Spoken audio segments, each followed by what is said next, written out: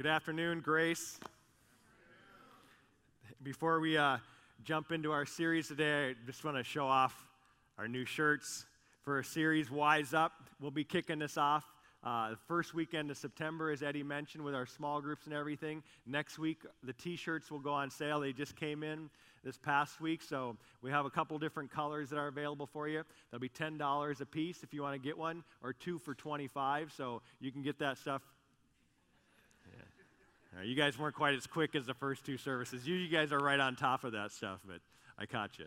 Anyways, they'll be available. But let me tell you, if you're new with us and don't know about the series, this is going to be a vital series. I believe it's going to be one of the better ones that we've done in a while because of the topic being extremely important and such an issue that's so pertinent to our culture nowadays. It's going to deal with two main issues. That's sex and money and how it affects our relationships. And we're going to be in the books, the wisdom books of the Old Testament, which are books that were specifically written to help us live skillfully on this earth. And if there's two areas where we as a culture and we as people have not lived skillfully, it's in those two areas. And most of you can probably look back in your past and see the damage and harm in your life because you haven't handled the gift of sex well and you haven't handled the resources that God's given you well, and it's caused problems in your life rather than been the blessing that God intended. So we're going to look at three different wisdom books. One of them is called the Song of Solomon, which probably you've never read before. Because it's not often talked about. It's a whole book in the Bible where God's talking specifically about the sexual aspect of a relationship and what goes into it. And you're going to be shocked at times that you're reading the Bible as we go through it, because God's the one that invented sex, and He knows how to help us enjoy it the best, and He talks about it in the Bible, and we're going to talk about it as well. So we want to help you with that, whether you're married or not married. We're going to help you see the principles in there and how they apply to your lives so you can enjoy the gift that God designed for you to enjoy in its proper manner. And then money as well is talked about in the book of Proverbs and the book of Ecclesiastes. So we're going to be looking at those three wisdom books that teach us how to live skillfully as followers of God while we're here on the earth. So our small groups will address that as well. We want to encourage you to get involved in one. It'll help you take the principles we learn on Sunday and put them into practice and pray for one another and help each other along that journey. I also want to just let you know that even though the topic of sex will be a big part of it, it's not a series that's just for married people. It's going to be presented in a way where if you're single, you can learn tremendously from every one of the messages that we go through on how you can prepare for that time and things you can be doing now to set yourself up to enjoy that gift when the time comes. And as many of your parents may be able to tell you, the mistakes that they made in their life, as I made in my life, they would have wished that someone came alongside them and taught them about this gift, how to use it wisely so that it wasn't a damaging or hurtful thing in their life, but a helpful one. So we're going to talk to you as well. We'll talk to young people, as young as you want to bring them in here. I'm comfortable with it, even though we'll be talking about some mature subjects. They're from God's perspective, and they're things that the younger generation needs to know. So even you as parents, you can walk out of this series with some skills on how to talk to your kids about sex in an appropriate way, maybe in a way that none of your parents ever did in your own life. And it'll be life-changing for you because, let's face it, a lot of us older generation, we've made some mistakes already that you can't go back and erase. But we can prepare this next generation to have a view of their sexuality and sex and money that's different than ours and better than ours was at that age, and avoid a lot of the painful mistakes that we've made because we didn't have that. So I want to encourage you. It's going to be a life-changing series and one you're not going to want to miss. So sign up, get involved, grab a T-shirt. That's all I have to say. All right, we're in the midst of a series titled Timeline.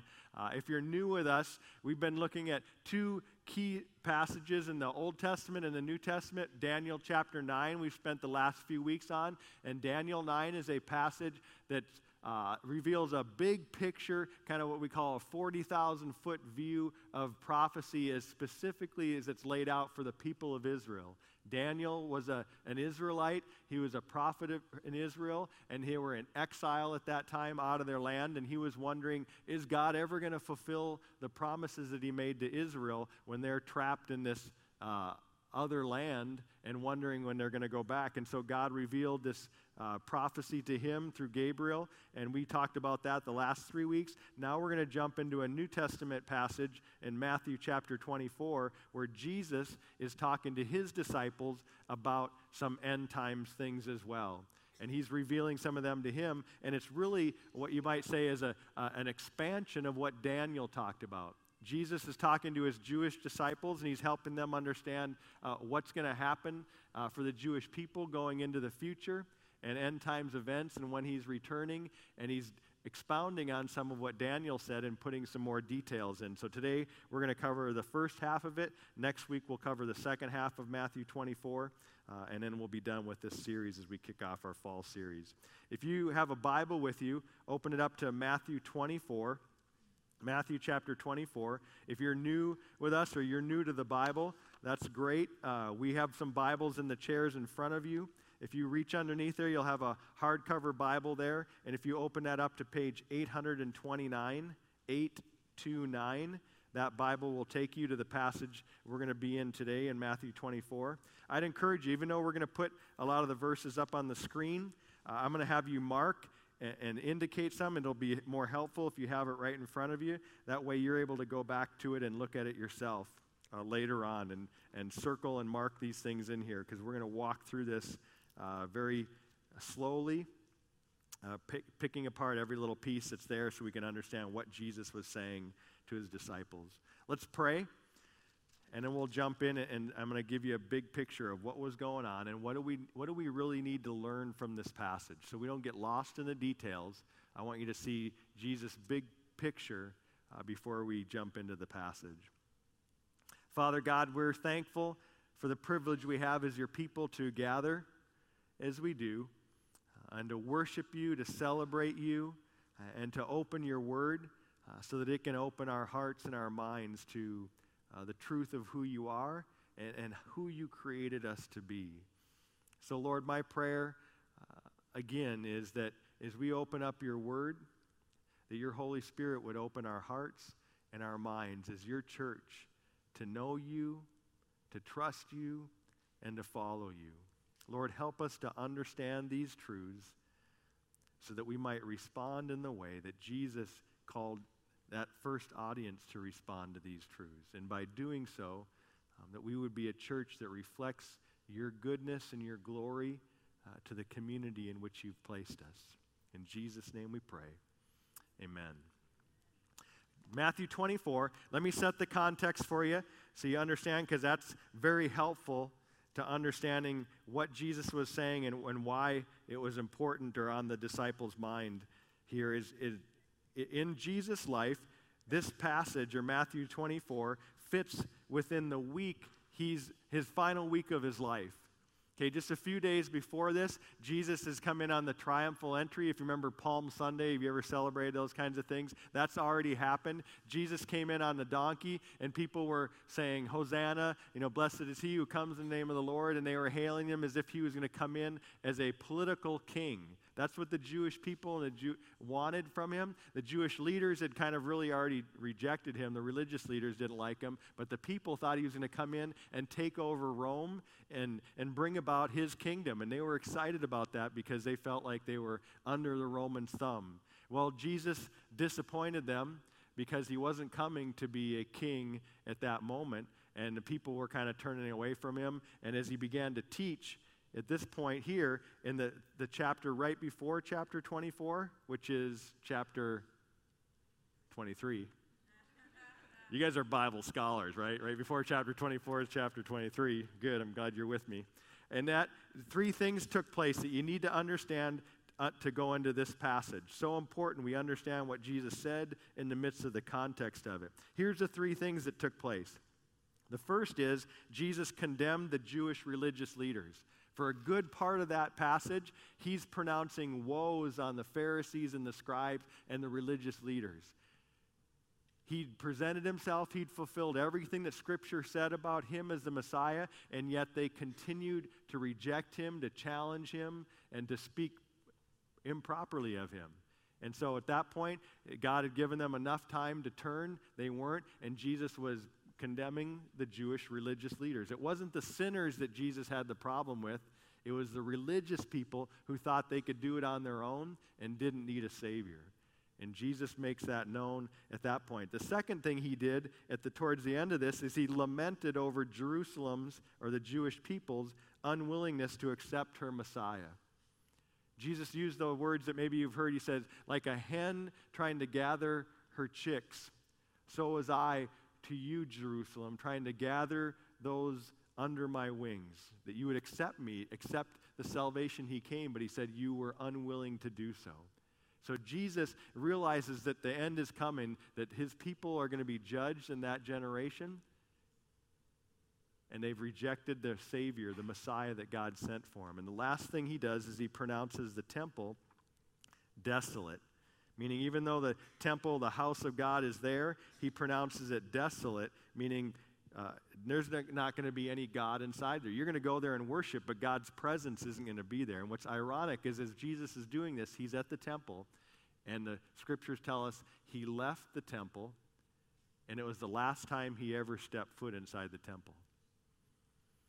So you see, he's showing this place is going to be desolate. I'm leaving the temple, and I'm never going to come back to this place again, at least in this generation. And so that's what's happened just prior to chapter 24. Now, we're going to pick it up there, and here's what I want you to see in chapter 24. There's going to be 3 vital commands concerning prophecy in this chapter. We're going to cover 2 of them today, and the third one we'll cover next week. 3 vital commands that Jesus gives in terms of how he wants us to handle or steward the prophecies or truths that he gives us. It's so important that we understand these, because if you get lost in the details of the prophecies and you miss the point of them, you're going to be misled.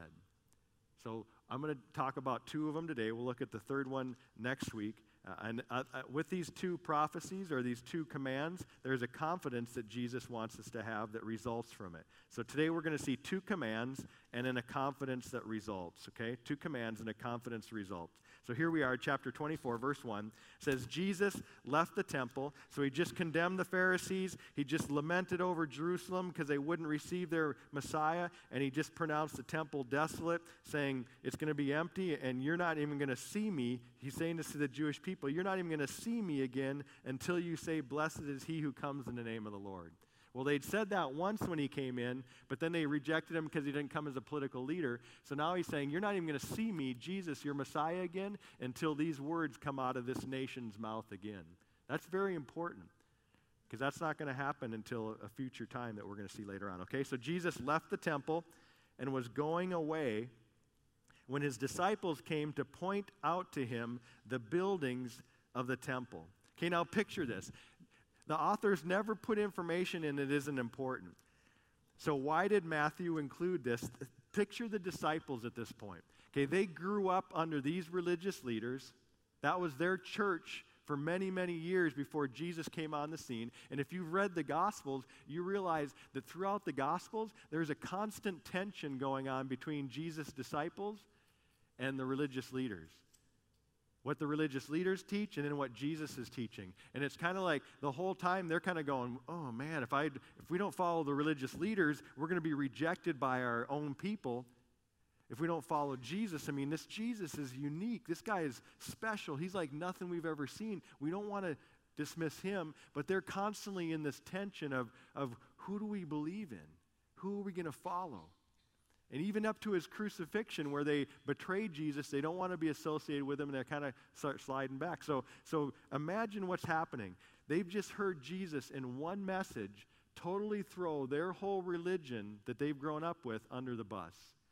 You've just condemned all the religious leaders.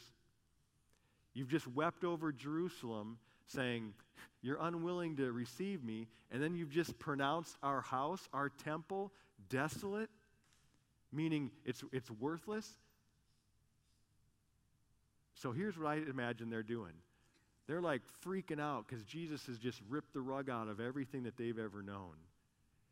And they're clinging to something. So they go, hey, but Jesus, how about the buildings?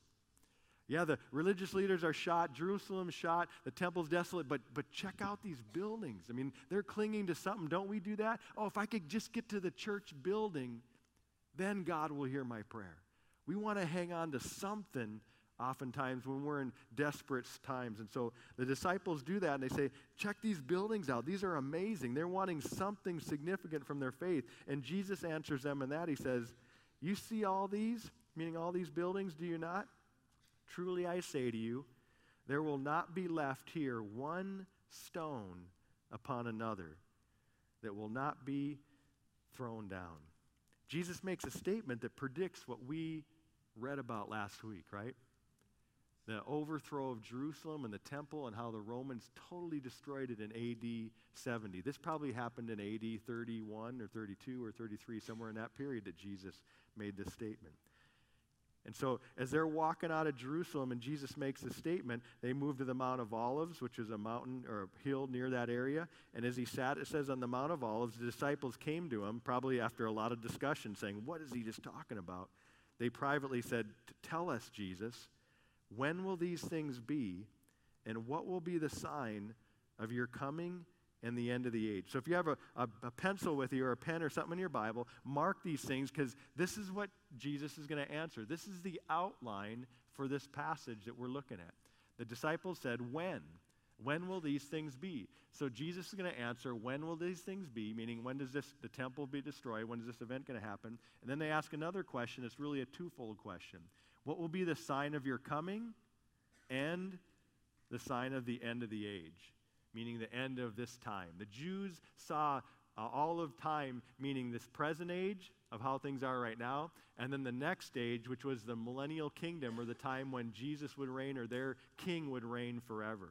That's how they viewed the world. There was this time, and then there was that time. So they're saying, when does this time come to an end before we are in that period where we have a king ruling forever? Okay? So those are the three questions. Jesus is going to answer them all in this passage in reverse order, backwards, with one exception. In the Gospel of Matthew, he doesn't answer the question about the destruction of the temple.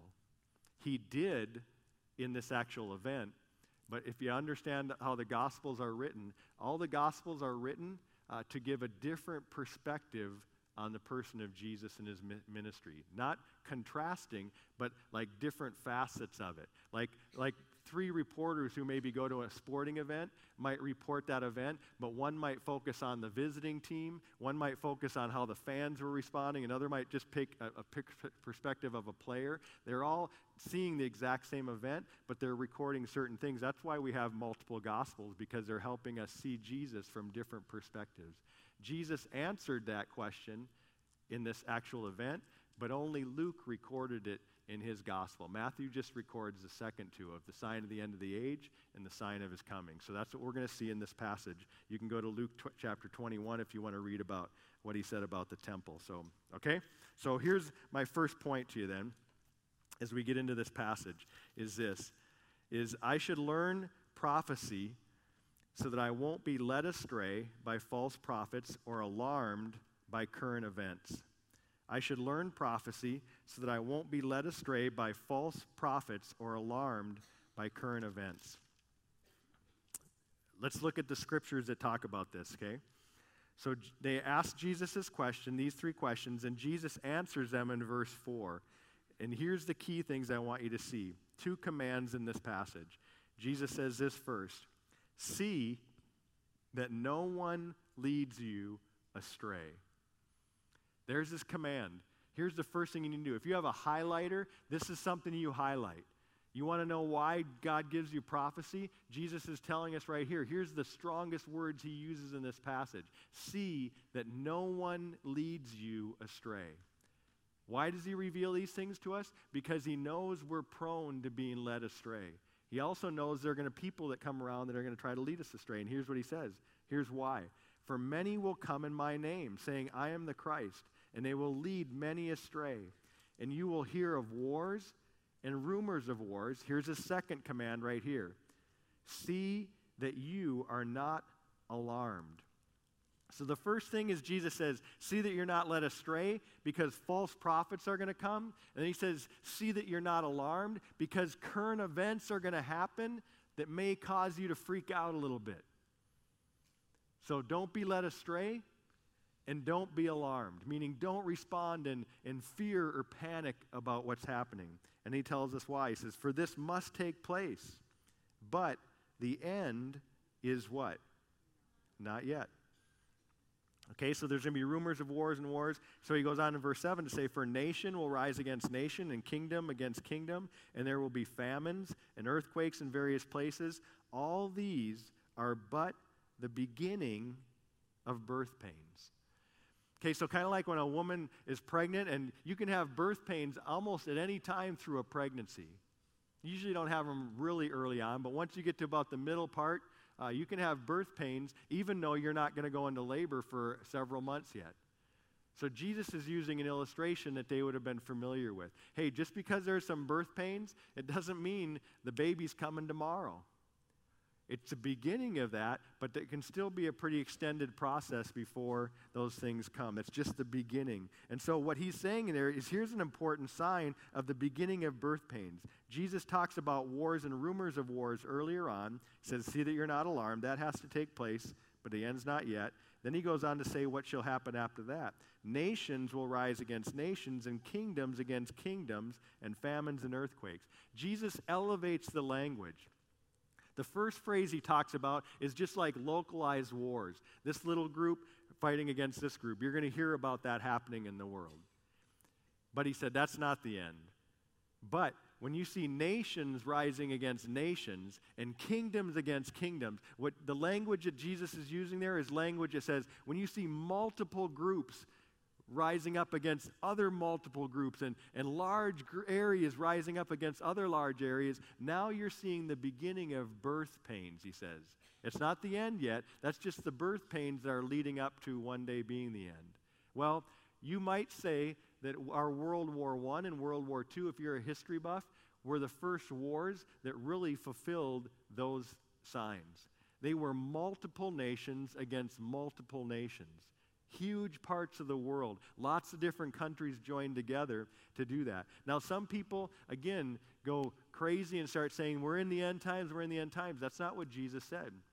He's saying that's just the birth pains when you start to see this kind of thing happening. Jesus also didn't say when you see the First or Second World War, it's there. He just said you're going to see that kind of stuff when you're getting towards that time in our age, okay? That's all he said. So that's what we have to be aware of is that we can't be led astray and we can't be alarmed. We need to know these things. Here's what's interesting when you compare this to a lot of modern day prophets and prophecies. Modern day prophets, not all of them, there are some good ones out there. Modern day people who are good with prophecy. But there is a whole lot of prophets and prophets out there, or self-proclaimed prophets, that do just the opposite of what Jesus said here. You see what Jesus said? When you see these kind of events, he said, I'm telling you this stuff in advance. Why? So that you won't be alarmed. So that you won't panic, he says. So you won't freak out about what's happening. And yet, when I watch some of these modern day prophets, you come across them on TV every so often, they're doing just the opposite of what Jesus was doing. They're whipping people into some kind of frenzy over their self-proclaimed prophecies, trying to get everyone into a panic or into a big emotional stir, really because they want people to do what they want to do, but not what Jesus wants them to do. Jesus says, I'm telling you these things so that you can be calm even when the world's going haywire. This stuff's going to happen. Move forward with confidence that I'm still in control, even though it looks like this world is going crazy. Very important we understand this, because how you respond to prophecy should be dictated or determined by how Jesus wants us to respond. He's telling us these things so that we stay calm as his people. Much like a parent tells a child when you're going through maybe a rough stage in life, or you're heading to a difficult path on the road, or whatever it might be. You're going to tell your kid, hey, hang on here, or sit in your seat, strap your seatbelt on. It's going to be a little rough here. You're doing that so they don't freak out, so they stay calm in the midst of it. That's what Jesus wants for us as well, and so we should respond to it in that way. Second thing we see as we move on in this passage to how we play out these passages. It says in verse 9, notice the word there, it says then. Then, so circle that. So after these initial things, this is what's going to happen next. After we see some of these larger wars like this, after that it says, then they will deliver you up to tribulation. You, Jesus is speaking to a Jewish audience here and his disciples and the others that were there. He will deliver you Jewish people, up to tribulation and put you to death, and you will be hated by all nations for my name's sake. And then, so after that, then many will fall away and betray one another and hate one another, and many false prophets will arise and lead many astray. And because lawlessness will be increased, the love of many will grow cold. But the one who endures to the end will be saved. And this gospel of the kingdom will be proclaimed throughout the whole world as a testimony to all nations. And then the end will come. Okay, so here's what Jesus is saying. He's saying, hey, after these birth pains, then as we move into it, kind of like labor, it's going to get more difficult. Man, you're going to be delivered up to tribulation. People are going to hate you. You're going to be hated, and people are going to fall away. Lawlessness will be increased. Things are going to get worse. But he says in verse 13, in spite of that, he says two things that are very important. He says the one who endures to the end will be saved. He's not talking about spiritual salvation there. He's talking about physical salvation. That's why it's important. We're looking at a physical thing here, so I'll explain that more later. He says two things that are guaranteed. The one who endures to the end will be saved, meaning, picture this. He's talking about a horrible time, and it's going to go on for a period of time. And he's saying, if you endure to the very end, it's not going to get even worse and like the whole world blows up like some of the movies that we see. He said, if you endure to the end, you're going to be saved to go into something that's going to be totally different, which is the next age. Okay, we'll see that in just a minute. So that's good news. He's saying, even though it gets bad, the one who endures to the end, you're going to be saved. And then the second thing is this gospel of the kingdom will be proclaimed throughout the whole world as a testimony to all nations. And then the end will come. Okay, here's Jesus' general point, is that I can be confident that God's plan will succeed despite difficult times. I can be confident that God's plan will succeed despite difficult times. See, the Jewish people, just like here, just like we saw in Daniel's age, they were concerned. Are we going to be destroyed? Are we going to survive? We've been under the ruling of these Gentile people for so long. What's going to happen? And Jesus is saying, hey, it's going to get worse for you in the end, but it's all right. Those that endure to the end of this period, you're going to be saved. You're going to go into that next age that you've longed for. That generation will do that. So he's showing that his promises to the Jewish people, they're not going to be destroyed, which would make it impossible for God to fulfill his promises. God is going to fulfill his promises to his people, and he's telling them here, as bad as it gets for you people, said you're going to be saved. Some of you are going to go in and experience that kingdom, and God's gospel will reach it. We'll come back to that idea of saved in a minute, because we're going to see that again in this passage, and it'll help make sense of it. The third thing we see then, as we go through here, as bad as it gets, we can be confident that God's plan will come. Now Jesus is going to elaborate. He's just talked about the end here. That was the first sign. These are the signs of the end. Now he's going to go into the signs of his coming that are kind of hand in hand, but they kind of overlap a little bit. So 15 is he's moving on to the second question. So he says, when you see the abomination of desolation spoken of by the prophet Daniel standing in the holy place, let the reader understand. He says that because they should be familiar with Daniel's prophecy. That's what we've looked at the last several weeks. Remember in Daniel's prophecy, there's that point where it says the abomination of desolation, or the one who's the abomination in the wing of it was that difficult passage to translate that we looked at in light of the rest of Scripture. It's that period where when that 7-year period of difficulty and tribulation comes, in the middle of it, the figure called the Antichrist is going to set himself up in the temple. He's going to eliminate, it said, all Jewish worship, so they can't worship anymore. He's going to persecute them tremendously, and he's going to tell people to worship him. Okay, that's what Jesus is referring to. He says, when you see that, he's talking to the Jewish people, whoever would be reading it at that time. When you see this person come in and set this up, he says, let the reader understand. He says, then let those who are in Judea. Who lives in Judea? Jewish people do, right? Those who are in Judea flee to the mountains.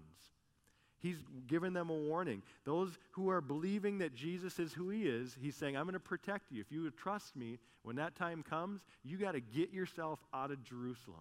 It is not going to be pretty for you there if you stay there. He says, let the one, and here's the urgency of it. He says, let the one who is on the housetop not go down to take what is in his house. And let the one who is in the field not turn back to take his cloak. And alas, for women who are pregnant and those who are nursing infants in those days, pray that your flight may not be in winter or on a Sabbath. For then there will be a great tribulation, such as has not been from the beginning of the world until now. No, and never will be. Now listen to what he says here, real important. And if those days, meaning that last half of the tribulation period, if those days had not been cut short, meaning if God had just allowed the world to continue to go on as it would have without his intervention, if he didn't come in and stop it after that time period, if it hadn't been cut short, no human being would be saved. There is that word again. He's not talking about spiritual salvation. Because you can read the book of Revelation and see that all kinds of believers in Jesus are martyred for their faith, and they're saved. Because you see scenes where God's going to reward them and justify them in his presence because they stuck to his truth. He's talking about physical salvation, meaning if God had let the world and did let the world go on with all of its evil indefinitely, and he didn't intervene with his son returning, no one would be saved. We would all destroy each other from the wickedness that exists when God's not present. But he did. He's going to cut it short so that some would be saved. Why? Because he's promised that some will go through that tribulation, that his people will go through it, the Israelite people in particular, and they will experience an earthly kingdom where Jesus reigns as king. Look what he says. But for the sake of the elect, that's a common term for the Jewish people, those days will be cut short. Then, if anyone says to you, so here he comes back to his warning of why is he giving us these prophecies so we won't be misled. Look what he says. Then if anyone says to you, look, here is the Christ, or there he is, do not believe it. Why? For false Christs and false prophets will arise and perform great signs and wonders so as to lead astray, if possible, even the elect, meaning even the Jewish people and Christians that might come to faith during that time. See, I have told you beforehand. So if they say to you, look, he's in the wilderness, meaning the returning Christ. He's in the wilderness. Do not go out there. If they say, look, he's in this inner room, do not believe it. Why? He tells us. For as the lightning comes from the east and shines as far as the west, so will be the coming of the Son of Man. Wherever the corpse is, there the vultures will gather. I'll explain that in a minute. Here's my point. Number 3 is I must be aware that false Christs and false prophets will perform great signs and gather great crowds. That's what Jesus is warning them about. They're going to come, and they're going to increase as the time gets closer and closer to the end. And they're going to heighten their abilities. In fact, Satan, who empowers all these false prophets and false religions, is going to do even more to deceive people. And you're going to see them do incredible miracles, incredible signs. This is why it's so vital, and we talk about this frequently. You cannot be a sign chaser. Man, we are so prone to chasing signs and chasing miracles and chasing the next quick fix that you are going to be totally vulnerable to being misled if that's the basis of your religion and your faith. You need to be a God chaser. You need to chase after his word because he has told us what we need to know here. You can't just set this aside and say, God, give me a sign, because the devil is great at doing miracles and he's great at giving signs to mislead you, even his children, it says here. And that's going to happen in great throngs in that time. And Jesus is telling you and me in advance. He's saying, they're coming, people. And when someone says, hey, the Christ, this guy, he's out here in the wilderness, don't go after him. He says, he's in here in this inner room. He says, don't follow him. Why? Because all kinds of people doing miraculous things are going to be there. He uses an idiom at the very end that describes it. Where the corpse is, meaning where there's a dead body, vultures are going to gather. He's talking about the dead faith of these false Christs. And where they are, you're going to get vultures, people who pursue and want that death because it feeds them. They're going to be all around it. You're going to see them all over. But he's saying, that's not going to be me coming back. Because he says, the way I'm coming back next time is not the way I came the first time. You see, Jesus came more like what these false people came like here. The first time he came, Jesus came to a nation. He was born in a manger. He hung out in one general location around Jerusalem. His whole ministry barely spanned much more than about 25 miles in his lifetime. And so people had to say, hey, we've seen the Messiah. You see it all over. Come and meet him. Come and see him. And they had to come to that place to see this Jesus perform the miracles he did, fulfilling Scripture. But Jesus is saying, if people start saying the same thing in the end times, they're false, because I'm not coming back this next time the way I came the first time. And then he gives us the sign of his second coming. He said, when I come again, just like the lightning that flashes in the east and is seen all the way to the west, he said, you are not going to miss it. I'm not coming up from the earth. I'm coming from the heavens. And every single person that knows how I'm coming will be able to identify it. Church, he's telling you and me how he's coming so that we can know when it happens, that we're not deceived. Next thing we see is he says in verse 29, he fleshes that out even more. He says, immediately after the tribulation of those days, the sun will be darkened, and the moon will not give its light, and the stars will fall from heaven, and the powers of the heavens will be shaken. Then will appear in heaven the sign of the Son of Man. That's the sign that we just talked about, that he described.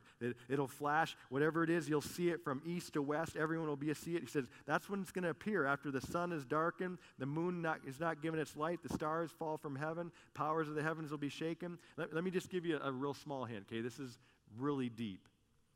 I think we're going to know when this happens. I'm just guessing, sun not shining, moon not shining, things are shaking. I don't think we're going to miss it. The key is you don't get sucked up into something that's not this beforehand. That's what Jesus is saying. Don't buy into these guys that try to say that they're me and they're doing these things before these things happen. He has told us what it's going to look like. He says, then will appear in heaven the sign of the Son of Man, and then all the tribes of the earth will mourn, and they will see the Son of Man coming on the clouds of heaven with power and great glory. And he will send out his angels with a loud trumpet call, and they will gather his elect from the four winds, from end of heaven, from one end of heaven to the other, meaning from everywhere he's going to gather his people together at that time. Here's my fourth point for you here. It says, when Christ returns to the earth, it will be miraculously visible in the sky and impactful on the earth. That's what Jesus says to them here in a nutshell. It's going to be miraculously visible. So don't look for people who are him here on the earth, because when he comes, you can't miss it. So just keep saying, if someone says, I think I've seen the new Messiah, or this guy's an amazing, he's doing miracles, say, it's not him. It's not the return of Christ, not the way it's going to happen. You can know just like that and not be deceived by these people that are going to come in throngs when this time comes, and they're even beginning to come now. The second thing you're going to see is it's going to be hugely impactful on the earth. All the people are going to be gathered together at that point. The other thing is he says, then all the tribes of the earth will mourn. Here's my interpretation of that, okay? I'm not going to bank my salvation on this, but I think this is the best interpretation of it. Different people interpret it differently, so it's not that important, but I'm going to tell you what I think we should see here because of what it says. It says all the tribes of the earth. Matthew, when he wrote this, did not use a word that says nations. He could have chosen a word that meant all the Gentile nations or other people.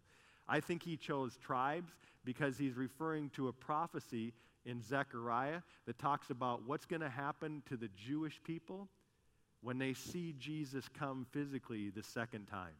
It's going to be very different than how he came and how they responded the first time.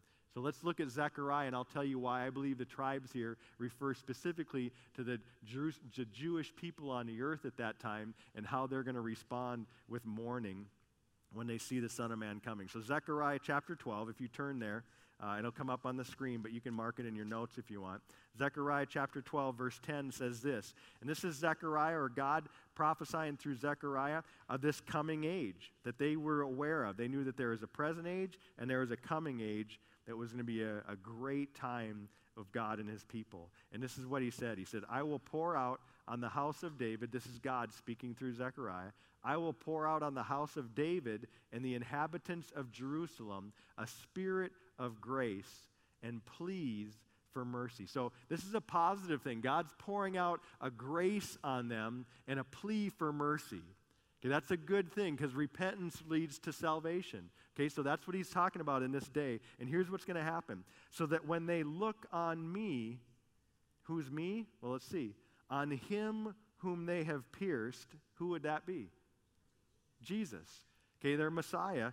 When they look on me, on whom they have pierced, they shall mourn for him as one mourns for an only child, and weep bitterly over him as one weeps over a firstborn. On that day, the mourning in Jerusalem will be as great as the mourning for Hadad Rimmon in the plains of Megiddo. The land shall mourn, each family by itself. The family of the house of David by itself. The family of the house of Nathan by itself. The family of the house of Levi by itself. What's he doing? He's going through each family or each tribe of Israel, showing how complete that day is going to be, where every tribe, every Jewish person at that time is going to go through such a powerful sense of repentance over their Messiah that they'd rejected for so long, that it's going to turn the whole nation back to him because of this grace that God pours out on his people who have rejected their Messiah for thousands of years now. It's going to be an amazing sight to see. And that's what's going to usher in this period of Jesus reigning over them here on earth in that day. Look at what chapter 13, verse 1 says. And on that day, there shall be a fountain open for the house of David. That's the Jewish people.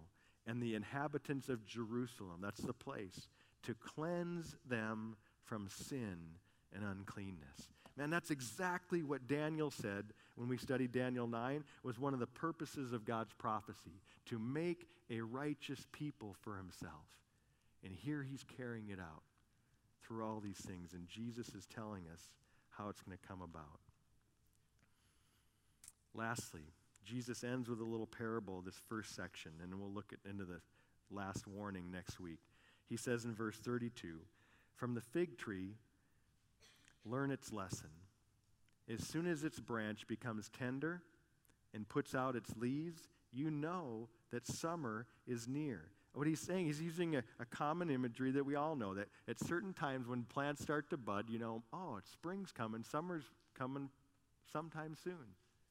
We don't know necessarily the exact day, and we can't put it on a calendar here, but you don't know exactly when it's all going to happen, but you know it's coming near. Jesus is using that imagery. He says, so also, when you see all these things, all what things? All these things that we've just talked about. When you see all these things, you know that he is near. He doesn't say when you see one of these things. He doesn't say when you see the first thing. He says when you see all of them. Got it? Okay, so when people start saying, oh, we've had world wars, Jesus is right here, no, that's not what Jesus is saying. We're early spring. Maybe we're late winter. We got to see all these things before what Jesus says is true. I'm at the very gates. Truly I say to you, this generation, what generation? The generation that sees all these things. Said, truly, this generation, the generation that sees all these things, will not pass away until all these things take place. Meaning if they see all these signs, then everything that he talks about, they'll see. They're going to see him come. Basically what Jesus is saying is the generation that witnesses every single one of these things will be the generation that sees Jesus come physically to earth. People, this isn't a passage that Jesus is giving us to freak people out with. It's a passage of encouragement to his people. Think about it. The people that see all these things, you don't want to be part of that. I hope I'm not around when these things happen. It's going to be brutal for Jewish people and for anyone that associates with Jesus at all. But Jesus is giving them encouragement. He's saying, hey, if you're living in these times, and it's going to be the worst times that this world has ever seen, he's encouraging them, saying, take heart, because you are going to be the generation that gets to see me come physically in my glory. It's like a coach that's encouraging his team when they're in the toughest game they've ever played in. They're just beaten up and they're bruised and they're saying, oh, we want to quit, coach. And he's saying, you guys, stick it out. We are 2 minutes from this game coming to a close and we are in the lead by 1 point. Don't quit. It's going to happen so close. That's what Jesus is doing with his children. He's saying, man, I know it's hard. But if you see these things, if you're living then, hang on, because I'm coming, and I'm coming soon.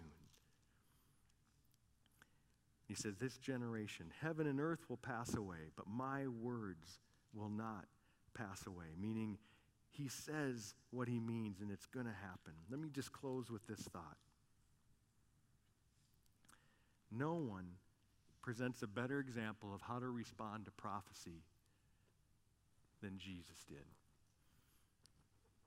And Jesus isn't sitting here telling us to not be misled and don't panic when he's unwilling to do so himself. He's not saying, hey, you're going to go through some difficult times, just chill out. And we're going, yeah, great, Jesus. I mean, you're up in heaven. It's really nice up here, but we're down here walking through this. That's not the Jesus that we worship. You see, Jesus is not only the one who tells us these prophecies, he is the one who fulfilled them for us and models for us what it looks like for a follower of God to walk through these things. Think about Jesus' life. Jesus, from eternity past, has been in heaven. And he came to earth. He took on human flesh to fulfill prophecies that had been spoken about him. And do you know what some of those prophecies are? Let me just tell you one of them.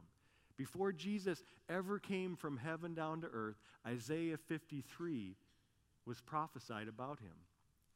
That he would be beaten, he would be mocked, that he would be killed and persecuted for your transgressions and for mine, not for his own. I mean, we feel bad when we get caught doing something wrong and we get a ticket because we've been speeding and we go, oh man, that stung. But what if you got a ticket every time someone else sped? How ticked off would you be then? What if you knew every time you got on 35, you were going to take the tickets of every single person that got a ticket that day? You wouldn't go on to I-35 anymore. Jesus knew that every single sin that you and I committed were going to be piled onto him when he came. That's what was prophesied. He had to fulfill it. But you know what? He didn't panic like we often do. Jesus didn't come down and immediately start a campaign to end crucifixion and the cruel ways in which the Roman government were killing people at that time because he knew he was going to have to go through it. Jesus didn't say, let's pass some laws that make a higher court to oversee the decisions that Pilate makes so that when they try me unfairly at night against Roman law, there's another court that I can appeal to so that my case can truly be heard. Jesus didn't say, as soon as he was in there, rally all of his disciples and say, would you guys make some picket signs and go outside Pilate's house and say, separation of church and state? Because Jesus knew what was coming. He knew what had to happen. He wasn't alarmed, and he walked with a confidence that so outshined this world through the most difficult time he ever faced in his life.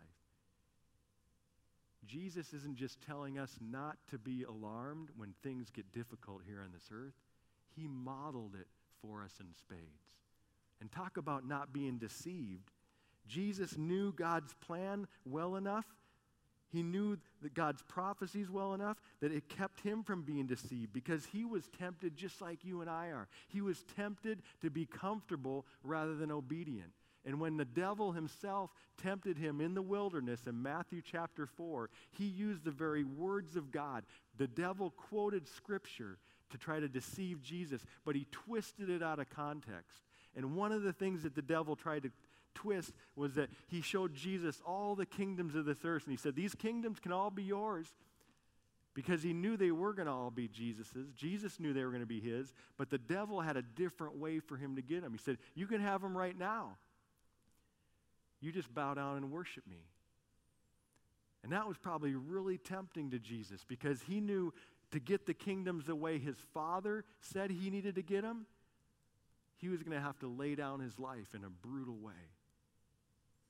He could have had them right there really easy and been very comfortable. He could have been deceived by a false prophet, the devil, if he didn't know God's plan for the future. But Jesus understood, if I buy that truth, then the only person going into that kingdom is me, under the devil's. The only way he could take you and me into that same kingdom was to lay down his life for your sin and for mine, to live a perfect life for your sake and for mine. The only way Jesus was going to receive the kingdom that God had prophesied for him and told us about was for him to follow the path that God had given to him. And if Jesus didn't know that prophetic path, he could have very easily been deceived like you and I are. So let me ask you, have you taken the time to humbly learn and understand God's basic prophetic plan as he reveals it, so that you are not easily deceived? And just as importantly, are you aware that things in this world will not get better before they get worse? So that you don't have to panic, so that you don't have to freak out, so that we as Christians in particular don't have to run and spend all our energies on all kinds of strange things that aren't really carrying God's kingdom forward. The devil would love to get us into a panic, because then we get focused on all kinds of things that we can't change, instead of doing the things that God's called us to do, being an example of him in a world that knows nothing about him. Imagine a church where its people could look past the difficult times that they're in and not so seek to be comfortable all the time, but seek to be faithful. Not panic about the challenges that we face in this world, but realizing this, that the darker this world gets, the brighter the church is going to shine. What if we were more focused about how we are shining and less concerned about how dark the world is getting? Because it's going to get darker. The question is, are we going to still be shining when it does, so that those who are looking for the light know how to find it? My prayer is that we would be a church that's not alarmed when our government passes laws that are so against what God wants, that freaks out when our city does things that aren't good for everyone. I'm not saying we don't resist and move into that, but we stay focused on who we are as a church and what we are called to do as a people. And we trust what God has for us in the future. Let's pray. Father, we love you, We praise you. We thank you for these truths and how important they are in our lives. May they sink deeply into our hearts that we might know you more deeply and trust you more fully.